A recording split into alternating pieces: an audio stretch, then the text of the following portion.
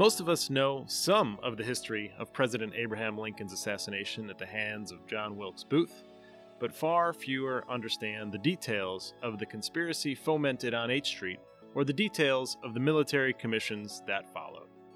As you all know, you can only succeed on the battlefields of tomorrow if you first learn about the battlefields of yesterday.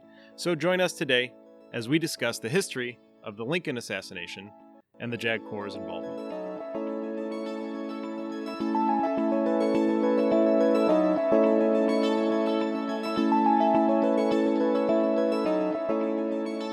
Hello, everyone, and hello, sir, and welcome back to another episode of Fred Talks. We took a bit of a January hiatus, but we're back and we're ready to discuss the assassination of President Lincoln and the commissions that followed. Well, yes, we are, and it has been a while since we've talked because last time we talked, I was doing a podcast with Captain Command, and now it's Major Command, and we know these promotions are slow in today's Army, so it's been a while. But yes, let's talk about the military commission that tried the conspirators in the assassination of President Abraham Lincoln, which is appropriate because February is the holiday for President's Day. And it's appropriate then to talk about the president who was assassinated, shot in the back of the head by John Wilkes Booth on April 14th, 1865, while watching a play at Ford's Theater and died the next day. For those of you interested in military legal history, the bottom line up front is this is the most important military commission in legal history. Never before or since has a military tribunal been used to prosecute the murder of a U.S. president. And there's only one other occasion where a sitting judge advocate general was on the prosecution team. In 1865, it was Brigadier General Joe Holt, the Judge Advocate General. The only other time there was a TJAG sitting on the prosecution team was in 1942, when Major General Myron Kramer, then serving as Judge Advocate General, was the co-prosecutor with the Attorney General of the United States, Attorney General Biddle, in the prosecution of the U-boat saboteurs. In a military commission convened by Franklin Delano Roosevelt.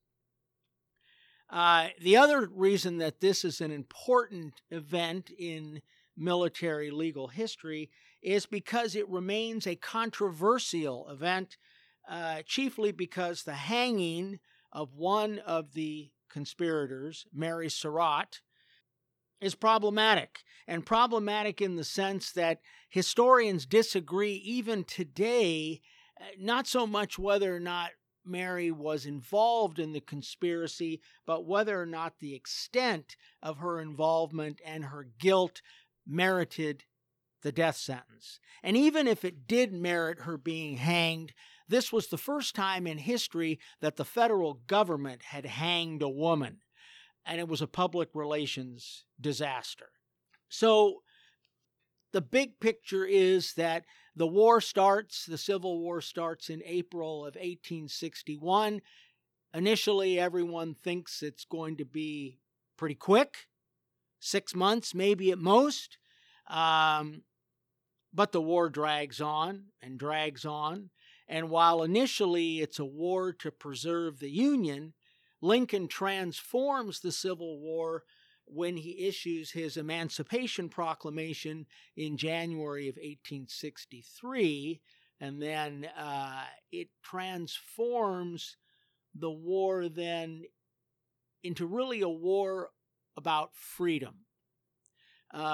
There's still the desire, the need to preserve the Union, but once the Emancipation Proclamation is issued, there's no going back to a status quo antebellum. Lincoln gives a speech on the White House lawn, April 11th, 1865, and in that speech, he muses about how the United States, the southern states, will be reconstructed after the war to bring them back into the Union. And one of the things Lincoln says in this speech is that perhaps it's time to expand the right to vote, the franchise, to certain black men who have served in the Union Army. And listening to this speech is John Wilkes Booth. Booth is an ardent racist. He's a slaveholder.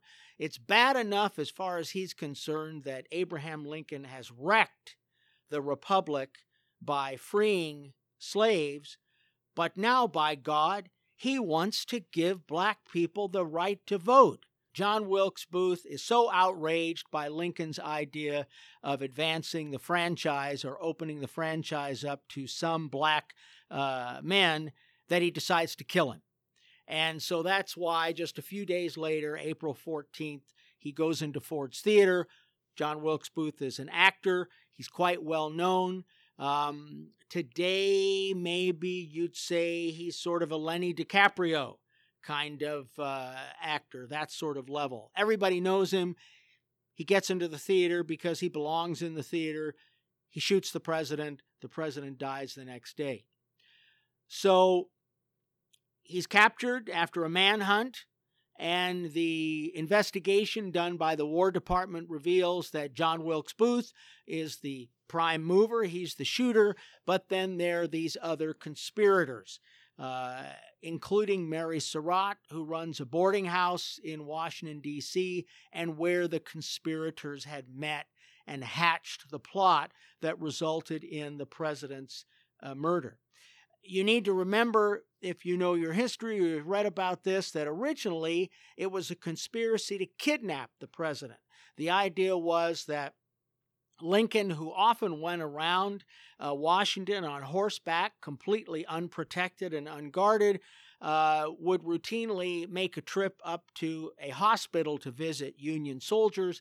And John Wilkes Booth and Mary Surratt's son, John Surratt, and the other conspirators planned to kidnap Lincoln in March. And we think the idea was that they'd take him across to Richmond, Virginia, to the capital of the Confederacy, and maybe this would force the Union to come to a negotiated peace, because after all, if you have the President of the United States, maybe you've got some bargaining power. Well, the conspiracy to kidnap fell apart because on the day they were going to kidnap Lincoln, he simply didn't go. He stayed in the White House. So the conspiracy to kidnap sort of dissipates, and then the conspiracy is revived but transformed into a conspiracy to kill the president on April 14th. And how do we, you might get to this down the road, sir, but how do we know all this? Does this come out of the commissions, or is this something that we discover and uncover later on? No, this really all comes out as part of the military commission process. And it's not really too hard to figure out, because the conspiracy to kill Lincoln was not just a conspiracy to murder the president. One of the other conspirators, Lewis Thornton, he was tasked with killing the Secretary of State. Axelrod, one of the conspirators, was supposed to kill Vice President Johnson, but he lost his nerve and instead got drunk. There was always a rumor or belief that maybe someone was out to kill Ulysses S. Grant, because President Grant and his wife Julia were supposed to join the Lincolns at Ford's Theater that night. So a lot of people forget that this was not a conspiracy just to kill the president, but in fact to kill the Secretary of State, the Vice President, maybe Ulysses S. Grant, which is why the Secretary of War, Stanton, and the Judge Advocate General were convinced that this was in fact a conspiracy by the Confederacy to decapitate the Union government. So think about it. We can't achieve on the field of battle our independence because Bobby Lee has surrendered.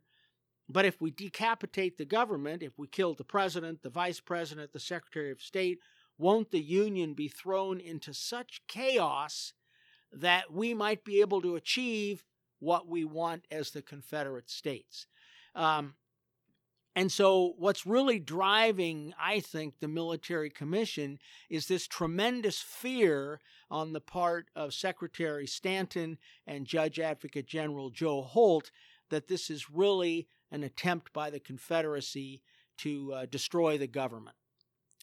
And that's why they insist that this is a war crime, that this is not some sort of personal vendetta or desire to take the president's life because of some personal grievance, but in fact a war crime. And technically, the conflict is not over because, as I said, there are 175,000 troops, Confederate troops in the field.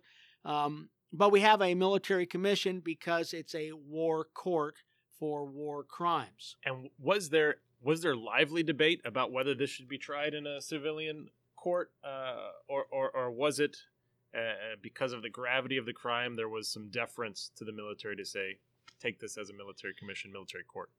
There were some very spirited discussions in the government, and there were more than a few who said, no, this should not be a military commission. The courts are open and functioning in Washington, D.C., and this should be tried in a civilian courtroom. But the Attorney General of the United States, James Speed, issued an opinion in which he concluded that because a state of war still existed and because of the nature of the attack, that not only were these war crimes, but they were crimes that must be tried at a military commission. But what's really important is that Stanton and Holt wanted a military commission because of the advantages that a military commission gives. So in a civilian court, you have to have a unanimous verdict. At a military commission, you only had to have a majority vote. If you wanted the death penalty, 2/3 vote at a military commission. There was no presumption of innocence at a military commission. And that's important. And you'd better believe that the panel didn't believe in a presumption of innocence when they finally heard the case against the conspirators. Another great advantage is that there was no appeal. If you tried a case in the civilian court in the District of Columbia or Washington City, as it was then called, there would have been a right to an appeal. Another problem was that at this particular time, only adult white males could serve on a jury. Well, in Washington City in 1865, any white male with Union sympathies is serving in the Army. And so Stanton and Holt both realized that a jury made up of citizens, white male citizens from the city, would likely contain Confederate sympathizers, and you might have a jury nullification. And then the other real advantage of the military commission was that it was all going to be Union officers. All officers who personally obtained their commissions from the President of the United States, and consequently you'd have to believe would be sympathetic to the government's position. So there were all sorts of practical reasons that you wanted a military commission. And if you're really, really afraid that there might be another conspiracy floating out there, you want to stomp on this as fast as you can, and a military commission will give you speedy results. Right. So advantageous to swift justice at the expense of due process that you might find in the civilian equivalent. I think that's true. These are courts of extremely narrow jurisdiction, military commissions, and talking about due process, for example, at a military commission at this time, and even today, all evidence probative to a reasonable person comes in, which really means anything that's relevant comes in. And so this was really important, too, to the military commission. So the commission is supposed to start trying the Mary Surratt and the other conspirators on the first day of May. So look how quickly this process is working. Lincoln is dead on the 15th of April, supposed to start trying the case 2 weeks later. In fact, the case doesn't get started until May 10th, and it's over in July with everyone convicted, and 4 of the 8 are sentenced to terms of imprisonment, and 4 are sentenced to be hanged by the neck until dead. The entire military commission takes place over at today Fort McNair in the district. And in fact, if you're interested, the courtroom where the conspirators were tried is still standing, and you can get a tour of that facility. And can you tell us a little bit about the attorneys that were in the courtroom? It was unusual for us to hear that the Judge Advocate General was in a courtroom. What about on the defense side, or were there additional prosecutors or defense attorneys? Yeah, so Joe Holt, the Judge Advocate General, he's the prosecutor. But the real work, although he's there and certainly assisting in the trial, the real work is done by a congressman by the name of Bingham. And Bingham is actually quite famous in the legal community because he's the principal author of the 14th Amendment. Probably, at least for those of us practicing law in America today, 14th Amendment, if it's not the most important amendment, it's certainly one of them because of its promise of due process. And then there's also another prosecutor by the name of Henry Burnett. So it's 3 prosecutors.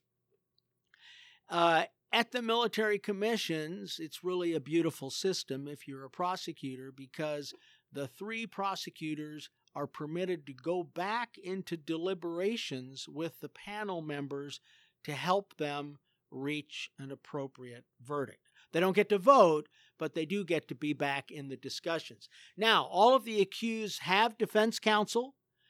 Some are lawyers, some are not. As for the panel members, they're all union officers. David Hunter is the president. All of them are shooting officers who've seen combat. Probably the most famous to us today is Lew Wallace, who's the author of Ben-Hur. But they're found guilty, and again, Mary Surratt is hanged. The 3 others are also hanged. The man who tried to kill the Secretary of State, he's hanged. George Atzelrod, who was tasked with killing Vice President Johnson, he hangs. Mary Surratt hangs.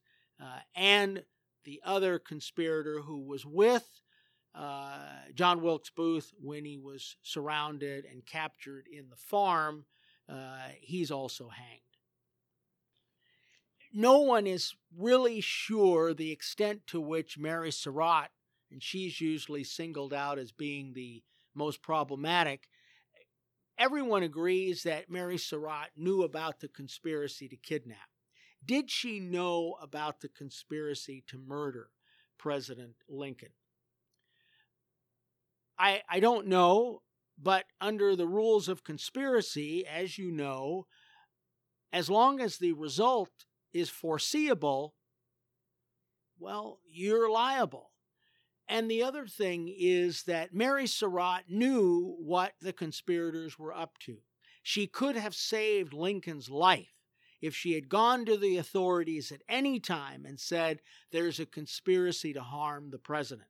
Because after all, suppose in trying to kidnap President Lincoln, a guard had been killed, or even the president had been killed. They would have been guilty of murder. Well, sir, I appreciate it, and I'm happy to be back recording Fred Talks Again. Happy to do it as a major, which means I have to spend less time preparing your pre-show room as well with the meat and cheese platter. But sincerely appreciated. Good to be back, and thanks for the show. You're welcome. See you next time.